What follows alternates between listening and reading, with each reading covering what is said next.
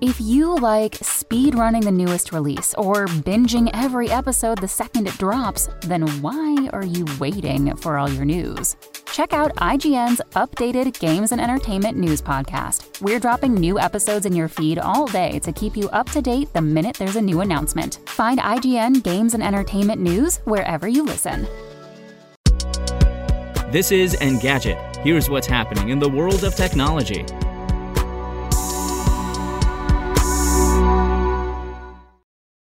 Today is September 26th. Night School Studio has delayed the release of Oxenfree II: Lost Signals. The sequel to 2016's Oxenfree won't arrive until next year, the developer announced on Saturday. To make Oxenfree II truly special and add more localizations, we're moving our release window to 2023, the studio posted on Twitter. News of the delay came shortly after Netflix announced subscribers could download the original game for free. The streaming giant acquired Night School Studio in 2021, given Netflix's global audience, taking more time to localize the game in more languages makes a lot of sense. To that point, the new Netflix edition features subtitle support in more than 30 languages. Oxenfree II: Lost Signals will be available on Steam, PlayStation 4, PS5, and Nintendo Switch when it arrives next year. And Apple Pay Later may not arrive until next spring, according to Bloomberg's Mark Gurman.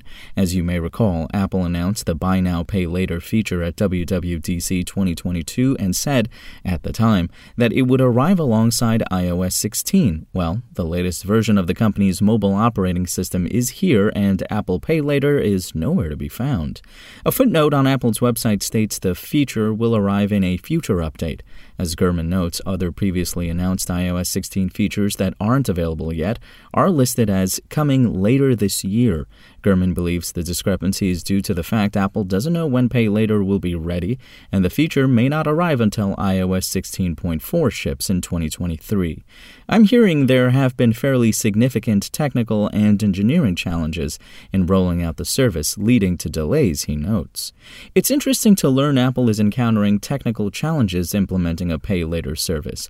Based on Gurman's previous reporting, the company has been working on such a feature for more than a year.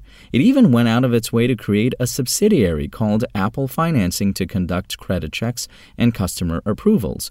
All those moves suggest the company sees financial services as a significant part of its future. If you want to catch the latest tech news as it's happening, check out Engadget.com or tune in again every weekday.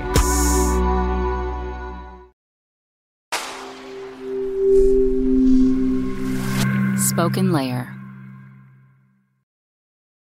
Want to learn how you can make smarter decisions with your money? Well, I've got the podcast for you. I'm Sean Piles, and I host NerdWallet's Smart Money Podcast. Our show features our team of nerds, personal finance experts in credit cards, banking, investing, and more. And they'll help you make the most of your money while cutting through the clutter and misinformation in today's world of personal finance. You'll get clarity on strategies to help you build your wealth, invest wisely, shop for financial products, and plan for major life events. Listen to NerdWallet's Smart Money Podcast wherever you get your podcasts.